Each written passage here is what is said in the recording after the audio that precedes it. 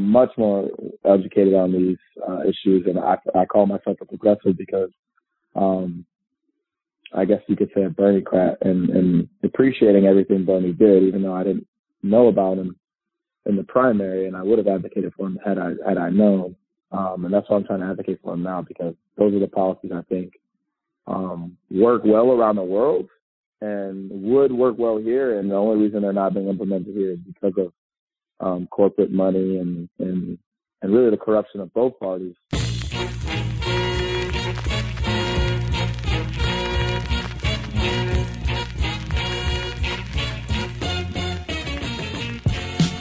Welcome to the Edge of Sports podcast. I'm Dave Zirin. This week, our guest is a running back for the Los Angeles Chargers of the National Football League. His name is Justin Jackson. And if you've been following his Twitter feed, you know why I'm talking to him. This guy is expressing some politics and giving no bleeps. And we're going to talk about why. I've also got some choice words about the Australian wildfires and whether the sports world will do anything about climate catastrophe. And I've got Just Stand Up and Just Sit Down awards. And I'm going to read Dwayne Johnson's tribute to his late father, Rocky Johnson, an absolute legend in the world of professional wrestling. But first, let's go. I'm so excited about this. Justin Jackson.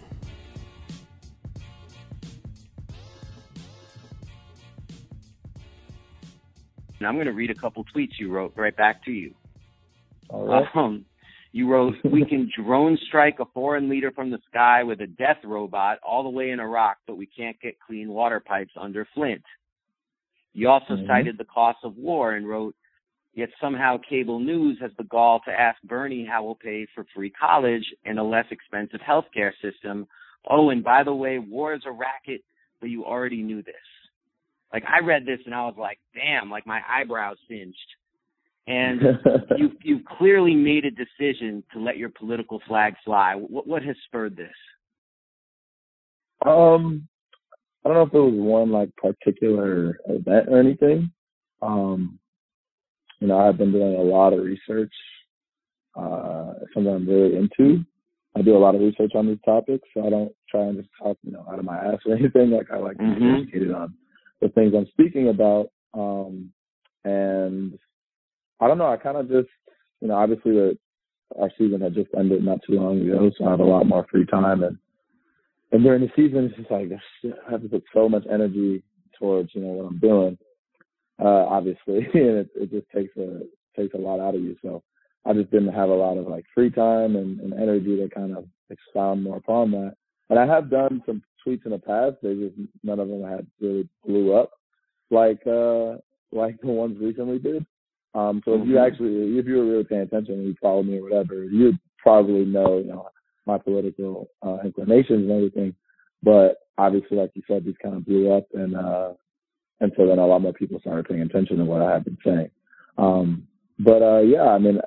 don't think anything I said was super controversial. I think it's pretty much widely known truth, but they're not necessarily spoken about in the corporate media or amongst the corporate elite.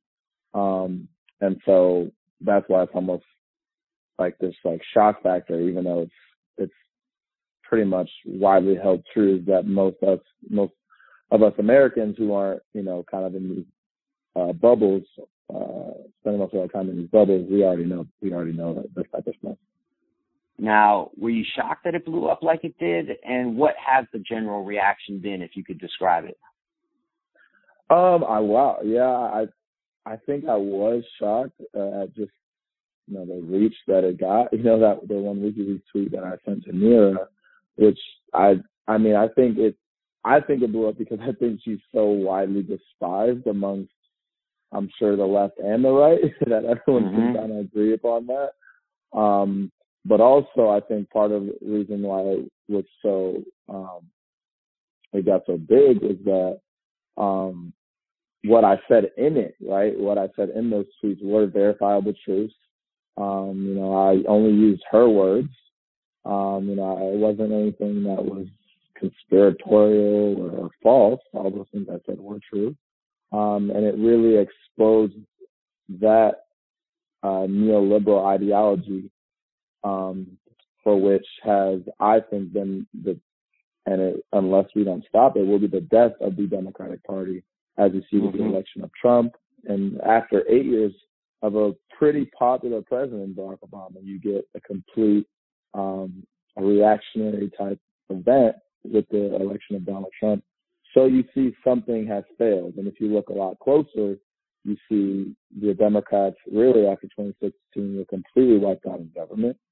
And that's at the federal and state level. So there was obviously, something failing within that ideology in which the Democratic Party was being led by and adhered to, and the voters rejected that in 2016. Wow. Now, have you had any reaction from teammates or from your organization or from the NFL, or have they pretty much left you to express yourself? Yeah, I think there's a lot of I think that's the first thing people think about, obviously because of Kaepernick and everything that went along with that. But I'm not the first one. Maybe the first one, maybe on Twitter or something that said something like that, but not the first one. And that's probably not the case either, but definitely not the first one to be outspoken about their political beliefs. I just think I'm the most recent.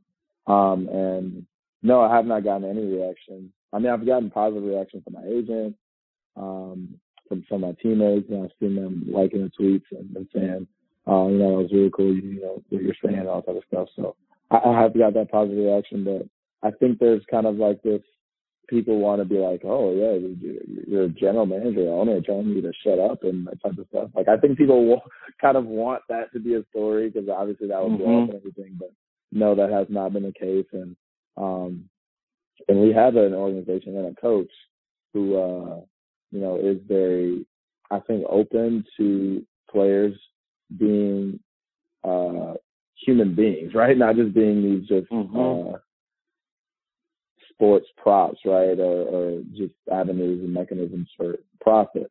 They and our coach used to be a player, right? So he played in the National Football League and all that stuff. So he knows what it's like. And really, the NFL and its players do a great job of community outreach and building up communities, trying to build up communities, because a lot of us come from communities that have been widely ignored, right, by politicians and just by businesses and all that type of stuff.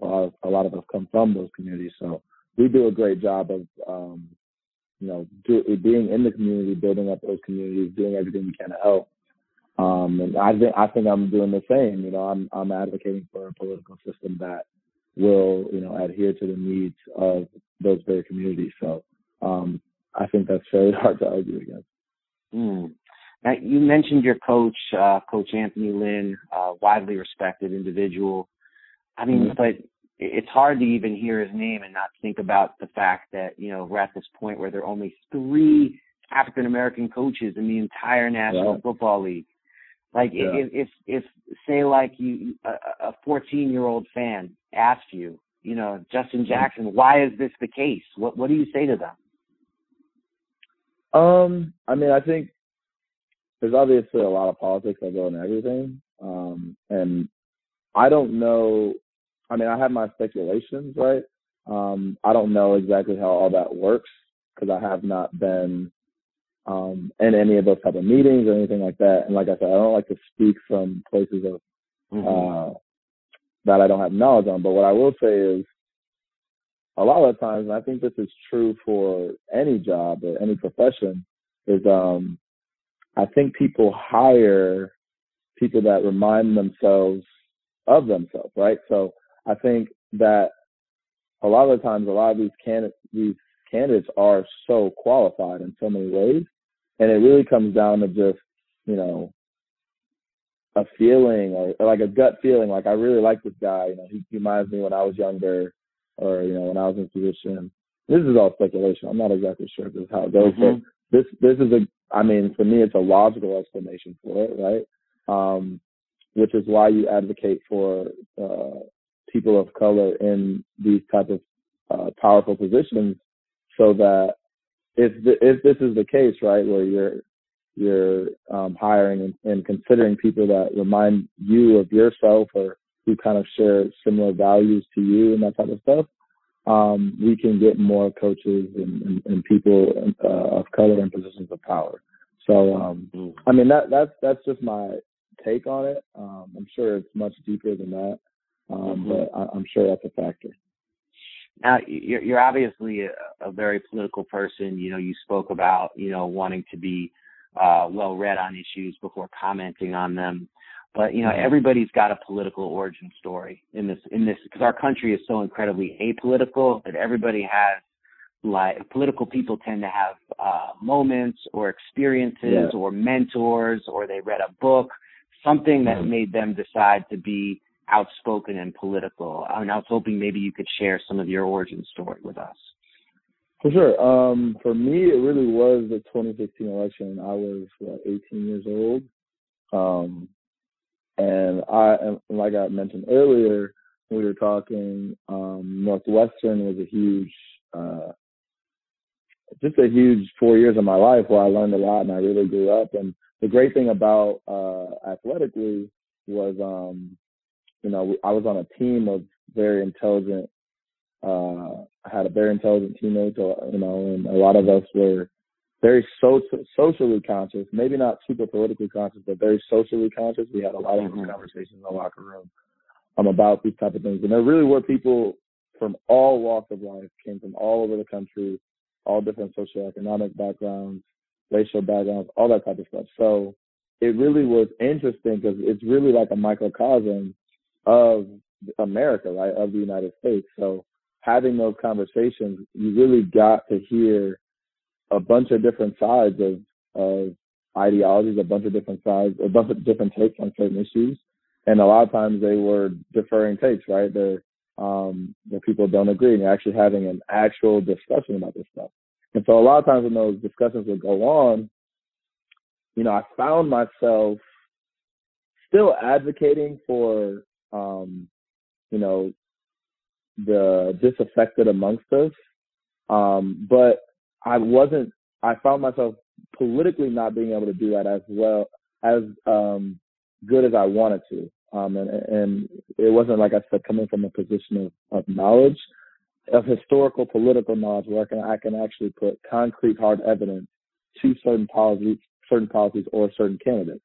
And so in that case, and obviously with Trump and Clinton being, and this was really when I started having this awakening, was after the primary. So I didn't really know who Bernie was. And so it was already down to Hillary or Trump. And I found myself, you know, obviously advocating for, you know, against Trump because, you know, I just didn't agree with not only his political ideology, but just, you know, his rhetoric and all that type of stuff. I mean, we all know this. And so, but I couldn't find I didn't have any knowledge as to why I should be advocating for Hillary. And so I really had to do a lot of research on that.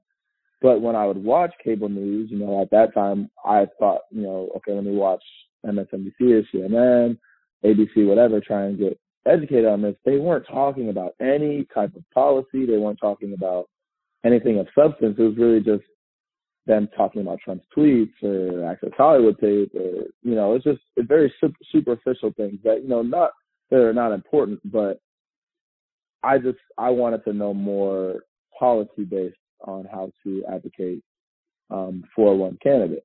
And so that's when I kind of find myself going to alternative, independent news sources on YouTube. And really the first one I found was in TYT, because they had, the Young Turks, they had 20, 30-minute segments on policies that, on critiques of Obama, critiques of Clinton, critiques of Trump, like actual policy-based critiques. And I found myself just becoming more interested to learn more about this stuff. And so that was kind of where I got enamored with the whole political discourse and political histories. And fast forward 3 years later, I'm much more educated on these issues, and I call myself a progressive because I guess you could say, a Bernie-crat and appreciating everything Bernie did, even though I didn't know about him in the primary, and I would have advocated for him had I known. And that's why I'm trying to advocate for him now, because those are the policies I think work well around the world and would work well here. And the only reason they're not being implemented here is because of corporate money and really the corruption of both parties, and the moneyed interest over the interest of the people. Man, I think you just gave me the name for this week's podcast. I'm going to call it, I call myself a Bernie-crat. So, I would definitely describe myself as that. Yeah. So, out of curiosity, what do you do if someone else gets the nomination? That is, I think that is the question a lot of Bernie supporters have to kind of look inside themselves for, right? Because for me, advocating for a Biden or a Buttigieg, something like that, I think the moment we're in right now as a country, where we see the student debt crisis, we see the healthcare crisis, we see the climate crisis, all these crises are coming to a head. And I just personally think that whether you get 4 more years of Trump or you get a milquetoast neoliberal 4 years, you're heading off a cliff that I don't know if we can really recover from.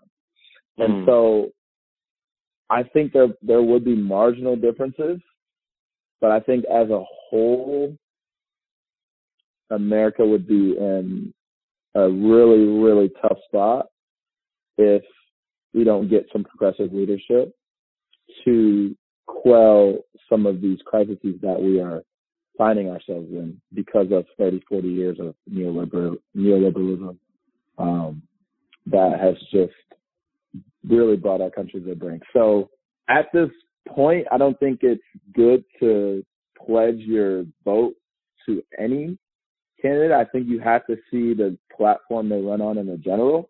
And I think that's a big mistake that the Hillary campaign made in 2016. It was like, well, guess what? You don't have anywhere to go, so you got to vote for the Democrats.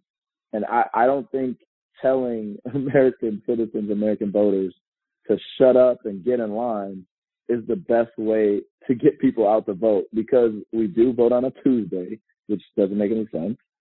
And a lot of people are working, and that polling places get closed early. The lines might have to wait hours to vote. And if you're not energized to vote for a candidate, exactly, then you see all those barriers, it might cause you to stay home. So exactly. That's just why I'm not a proponent of pledging your vote to a certain candidate ahead of time. I think I can pledge my vote to Bernie because he's been fighting for these issues and his platform has not changed, and it's something that I agree with. I think a Biden or a Buttigieg platform would have to change for me to vocally support their candidacy for president if they were to be the nominee. Well, I know that Dallas Cowboy Michael Bennett is a Bernie guy also. Could you ever see yourself like organizing some NFL players to be like NFL players for Bernie or something like that? I think that really is a great idea, and I got your book, and I appreciate you sending me that, and I'm going to start reading it. And I do remember faintly hearing him advocating for Bernie back in 16, yeah, in 2016, but I wasn't, like I said, I wasn't super paying attention to it that closely before the general. So he's definitely someone I want to reach out to and hear his take on it. And that would be something that's really cool. To collab with him on that. That'd be awesome. You've been so generous with your time, but I'd be guilty of podcasting malpractice if I didn't ask you for your thoughts about Colin Kaepernick. Like what you remember way back in 2016 when he first took a knee, what your reaction was as just an 18-year-old, and how your thoughts about him have evolved or not evolved over the years. Yeah, I mean, obviously I was in college and there were some college teams doing and stuff like that. And we had conversations not only within our team but within the coaching staff as well about that. I vividly remember that. And I think the biggest tragedy of it is, and this is really the power of media and the power of perception and the power of narrative control. The biggest tragedy of the whole thing was what he was advocating for and what he was peacefully protesting for, which is what a lot of people who say, oh, if you're not happy with something, you should go out and protest for it, peacefully protest. People are always anti-violent protest, which I am as well. Peacefully protest to advocate for what you want. That's our American right. And that's really what the country was founded on, those principles. And at the same time, Kaepernick was peacefully protesting for an issue that, affects a lot of the NFL community, because a lot of the NFL community is people of color. And he was just, I think, disingenuously smeared for advocating for, against police brutality and for criminal justice. And really the narrative changed from that, which he wanted to put at the forefront of all of our minds and our consciousness. And it became, does he support the troops? Does he support America? Does he support the flag? Right? Which is very disingenuous, to change the narrative away from something constructive to something that's not constructive at all. Really, it's just a smear, because he's advocating for America to improve, right? And if he didn't care about America, if he didn't love America, then he wouldn't be, spending his time doing that, advocating for that, taking chances at a job, or taking chances at continuing his career that he worked, his whole life for. So I think it's just, that was the whole tragedy of that whole issue to me, was that the narrative changed from something constructive to something that was just very tribalized, and it turned into a partisan issue, which that obviously wasn't his intention. But like I said, it's just the power of narrative control and media, and it's honestly really tough.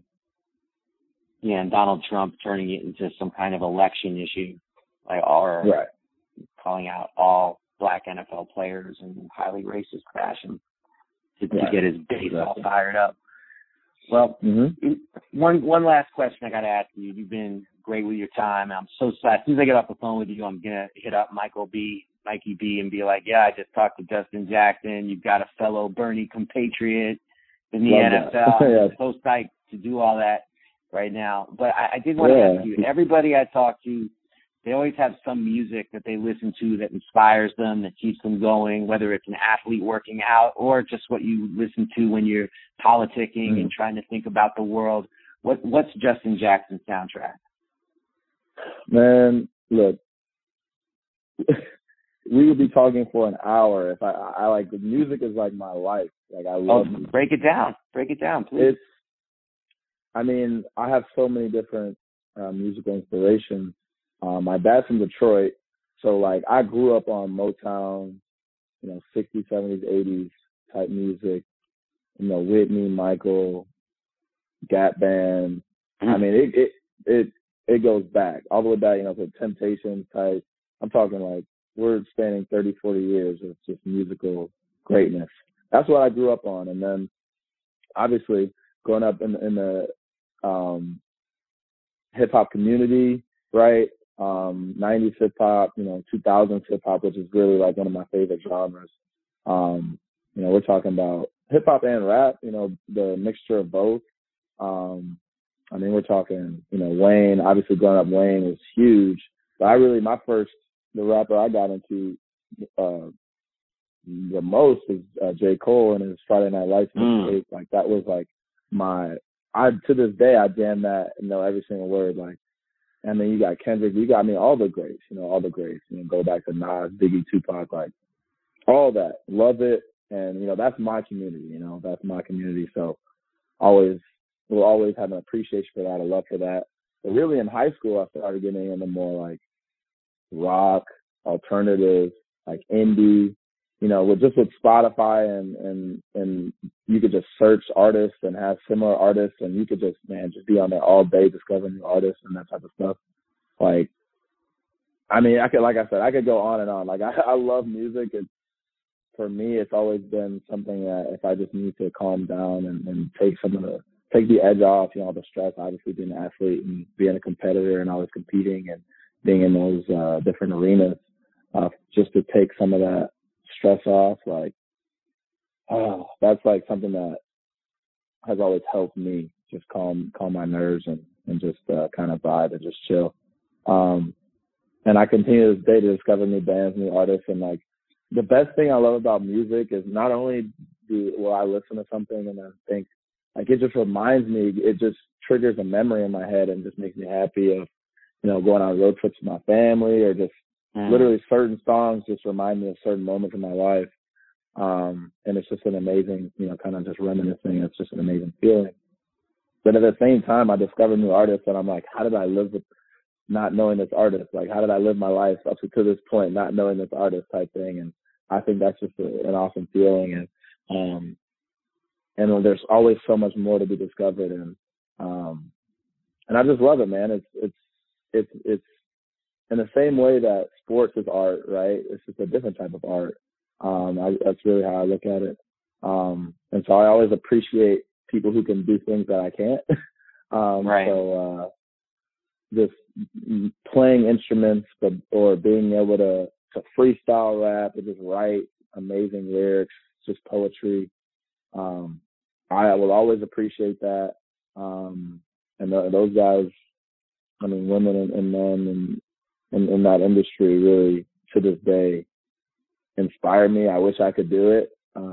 Maybe it's a little too late. I'm going to be 24. They say you got to learn that stuff when you're younger. But maybe I'll take some time out and try and now in another life, I'm like a lead guitarist in a band, like just touring the country, like touring the world. Like that, in another life, that's what I do, Yeah.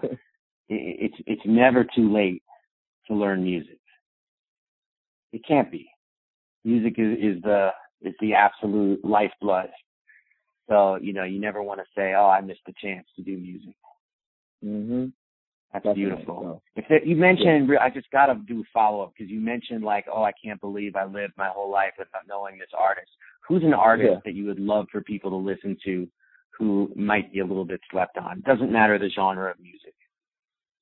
Oh, man, that's tough. I became really good friends with the guys in I Prevail.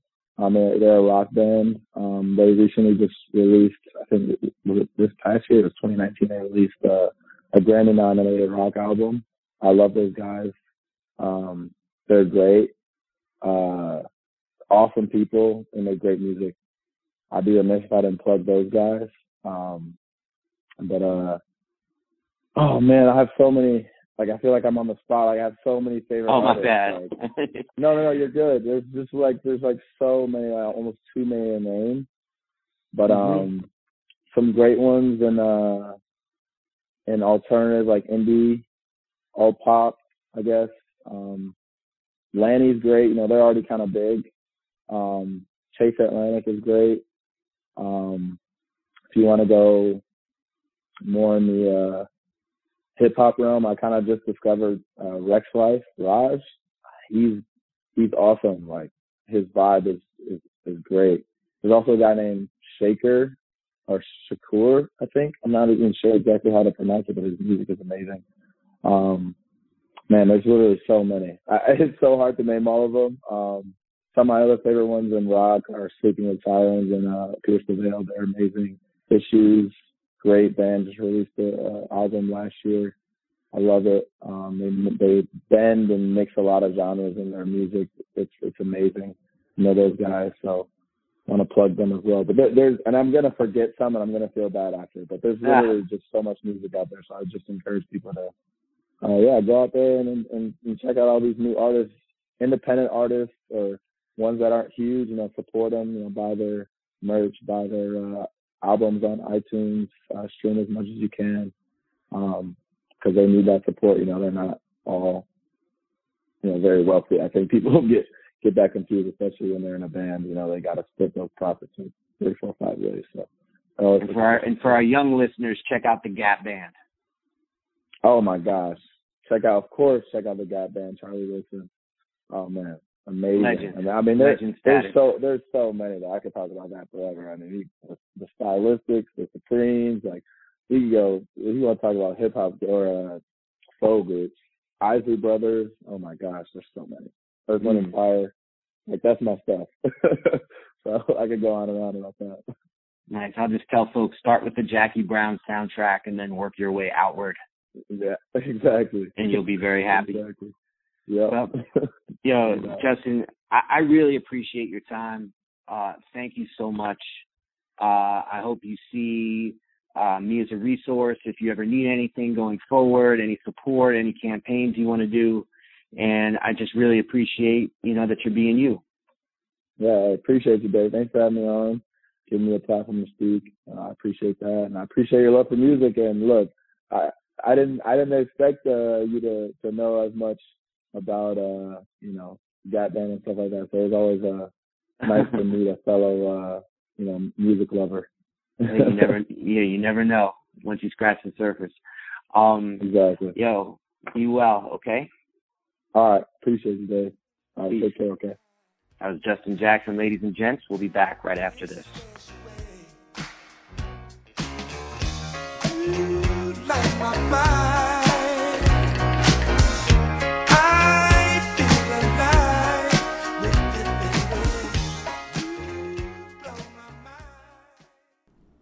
And now a quick word for a new podcast being sponsored by The Nation magazine, and it's called More Than Enough.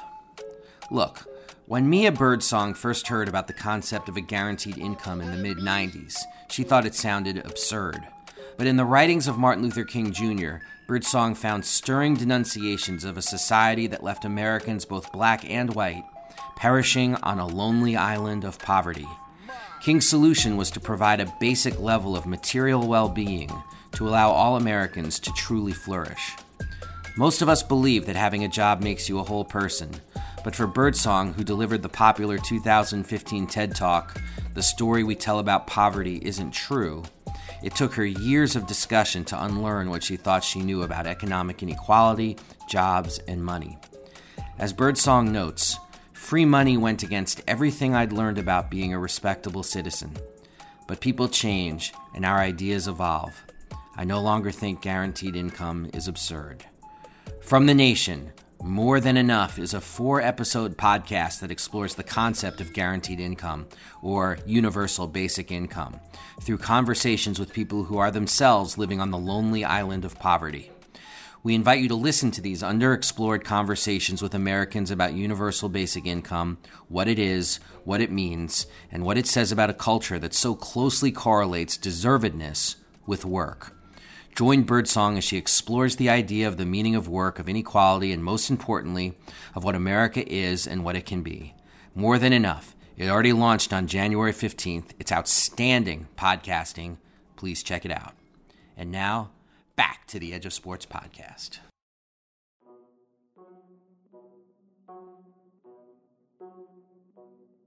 And now I've got some choice words about the Australian wildfires. This piece is called "The Australian Open is the Tip of a Melting Iceberg." Okay, look, the realities of climate change are colliding with the world of sports. The Australian Open, which of course is the first leg of tennis's Grand Slam, has seen players this week complain of chest pains, vomiting, and dizziness as a result of the smoke and ash coming from the wildfires that have ravaged the country. British competitor Liam Brodie wrote on social media, "The more I think about the conditions we played in a few days ago, the more it boils my blood. On tour we let so many things go that aren't right, but at some point we have to make a stand. All players need protection, not just a select few." As The Guardian reported, others to suffer and speak out have included the Slovenian Dalila Jakupovic, who collapsed and quit after an uncontrollable coughing fit, and Dustin Brown, who received medical treatment and said the courtside doctor told him he had a virus coming on. Brown commented on Twitter, "In 35 years, it's the first time I had to use an asthma spray to help me breathe better." This is not the first time that the heating of the planet has been an issue at the Australian Open. In 2014, temperatures rose to 108 degrees, causing players to pass out, vomit, and burn their skin on chairs. The sneakers of one player actually melted. This led to new restrictions related to heat starting in 2015. Officials, however, did not foresee the impact of the country being on fire by 2020. Well, perhaps they should have. Rumbles by players have included demands for some kind of collective action, as well as demands for the top players in the sport, Roger Federer and Rafael Nadal, to speak out and actually say something about the conditions. Now, this crisis at the Australian Open is a living present-day example of the ways that climate destruction is invading and warping the normally hermetically sealed entertainment chamber that is the world of sports. Cold weather competitions have already seen a creeping crisis in the availability of snow and ice, hurting the ability to stage regular competitions. Hockey in Canada, in the words of the organization Climate Nexus, is at risk of becoming an endangered sport. Recent reports are warning of the end of outdoor rinks in Canada, where average temperatures rose 4.5 degrees between 1951 and 2005. In that time period, many areas of Canada saw a 20% decrease in the outdoor hockey season. One particularly emblematic rink has seen a 5-day decrease in playable days per decade between 1972 and 2013, with 58 playable days in that period, falling to 28 days by 2090. It's not just as we see in Australia right now, the sports that demand the cold. Marathons, cycling, or any outdoor sport that requires a superhuman cardiovascular ability are on the clock. In addition, golf could become something that has to be done inside a dome, as the destruction of local ecosystems caused by golf courses, coupled with rising waters, make caring for an 18-hole course exceedingly difficult. Golf Digest reported that out of 1,168 courses, less than 2 meters above sea level, more than half are vulnerable to disappearance by the end of this century. Now, President Global Warming is a Chinese Hoax Trump has famously decided to design a seawall to protect his own golf course in Doonbeg, Ireland. This led to the 2018 Vox headline, "Trump dismisses the economic impact of climate change, except at his golf course." As for the players at the Australian Open, climate catastrophe has become a workplace safety issue. One player, Canadian Vasek Pospisil, said, "It's time for a players' union. This is getting absurd." Imagine if the players went on strike to cancel the Australian Open in the name of their own health, as well as in solidarity with those affected by the fires. Such actions, once unthinkable, might soon become a necessity. The sports world has for too long had its head in the sand when it comes to our ongoing climate catastrophe. That neutrality will no longer suffice. It can either strive to be part of the solution, or it can be an instrument of distraction. If they choose the latter, the minders of our games will be obscuring the severity of the problem, even as their own sports sink into the sea or simply burn.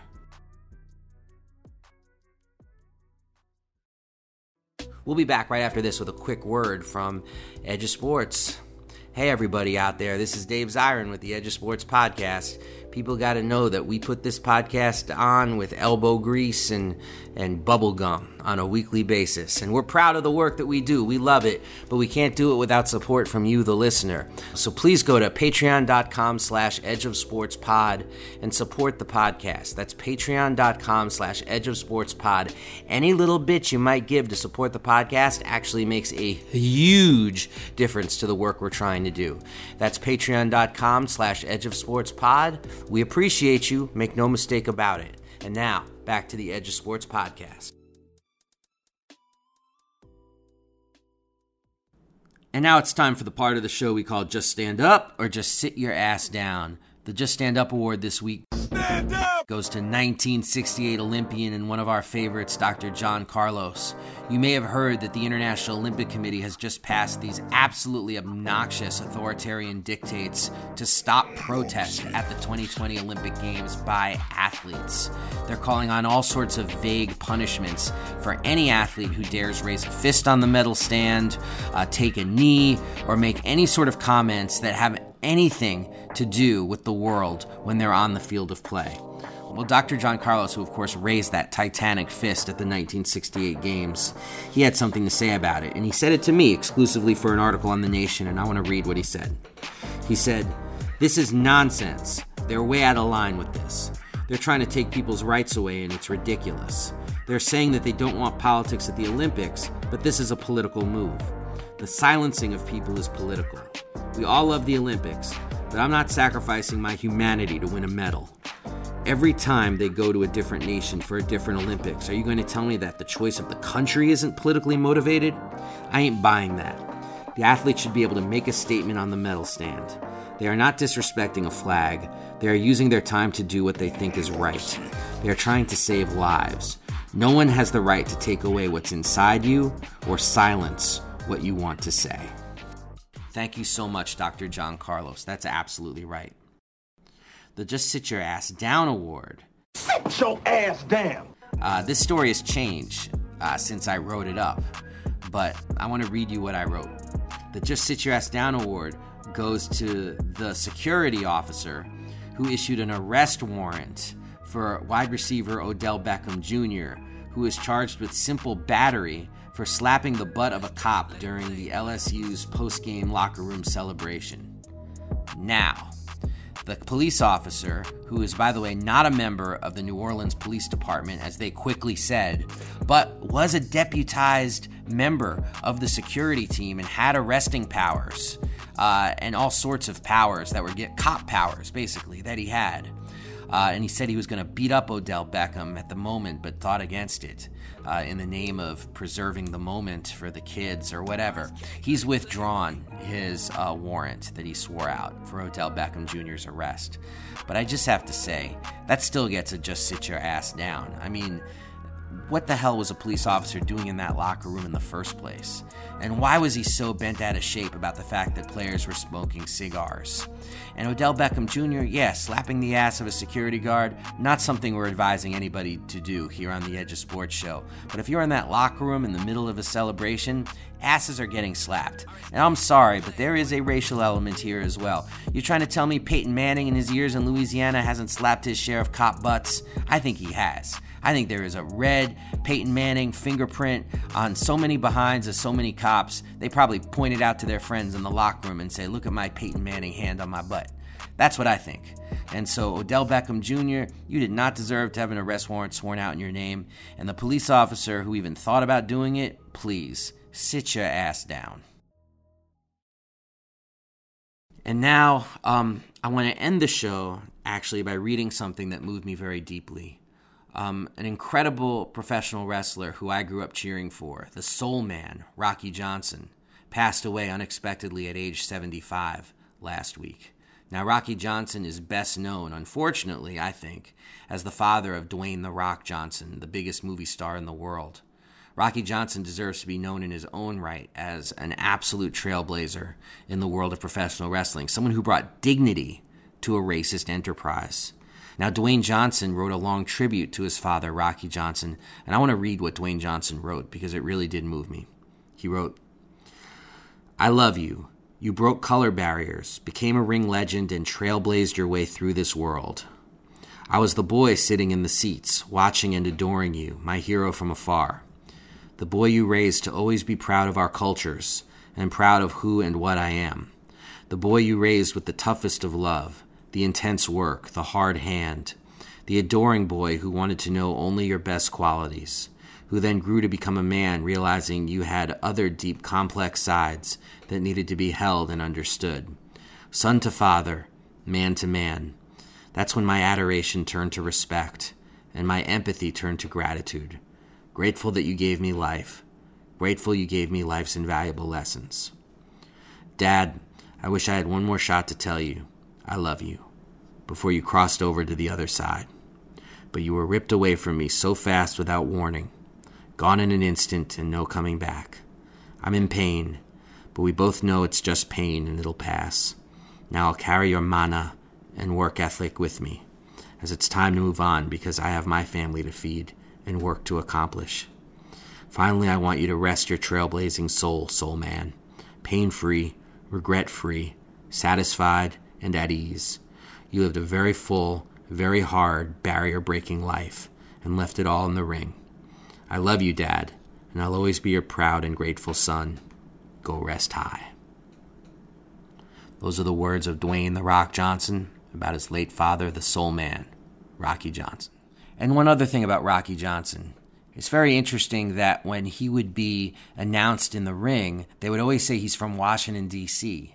Well, he's not from Washington, D.C. They only said that because he was black, and they thought Washington, D.C., Chocolate City, that's where Rocky Johnson would be from.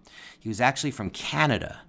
His ancestors were escaped enslaved people who migrated up to Nova Scotia and were part of a community of escaped enslaved people who then raised their families over the course of generations in Canada.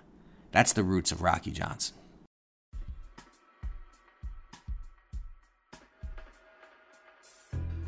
Well, that's all the time we have on this week's show. Thank you so much to Justin Jackson for being a guest this week. Thank you so much to everybody out there who's been listening and supporting the program. You can always go to iTunes, Stitcher, or your podcast app of choice to listen to back editions of the Edge of Sports podcast. And if you can go to these podcast dispensaries and leave a rating or write a little review, all of that helps us so very much. So for everybody out there listening, please stay frosty. We are out of here. Peace.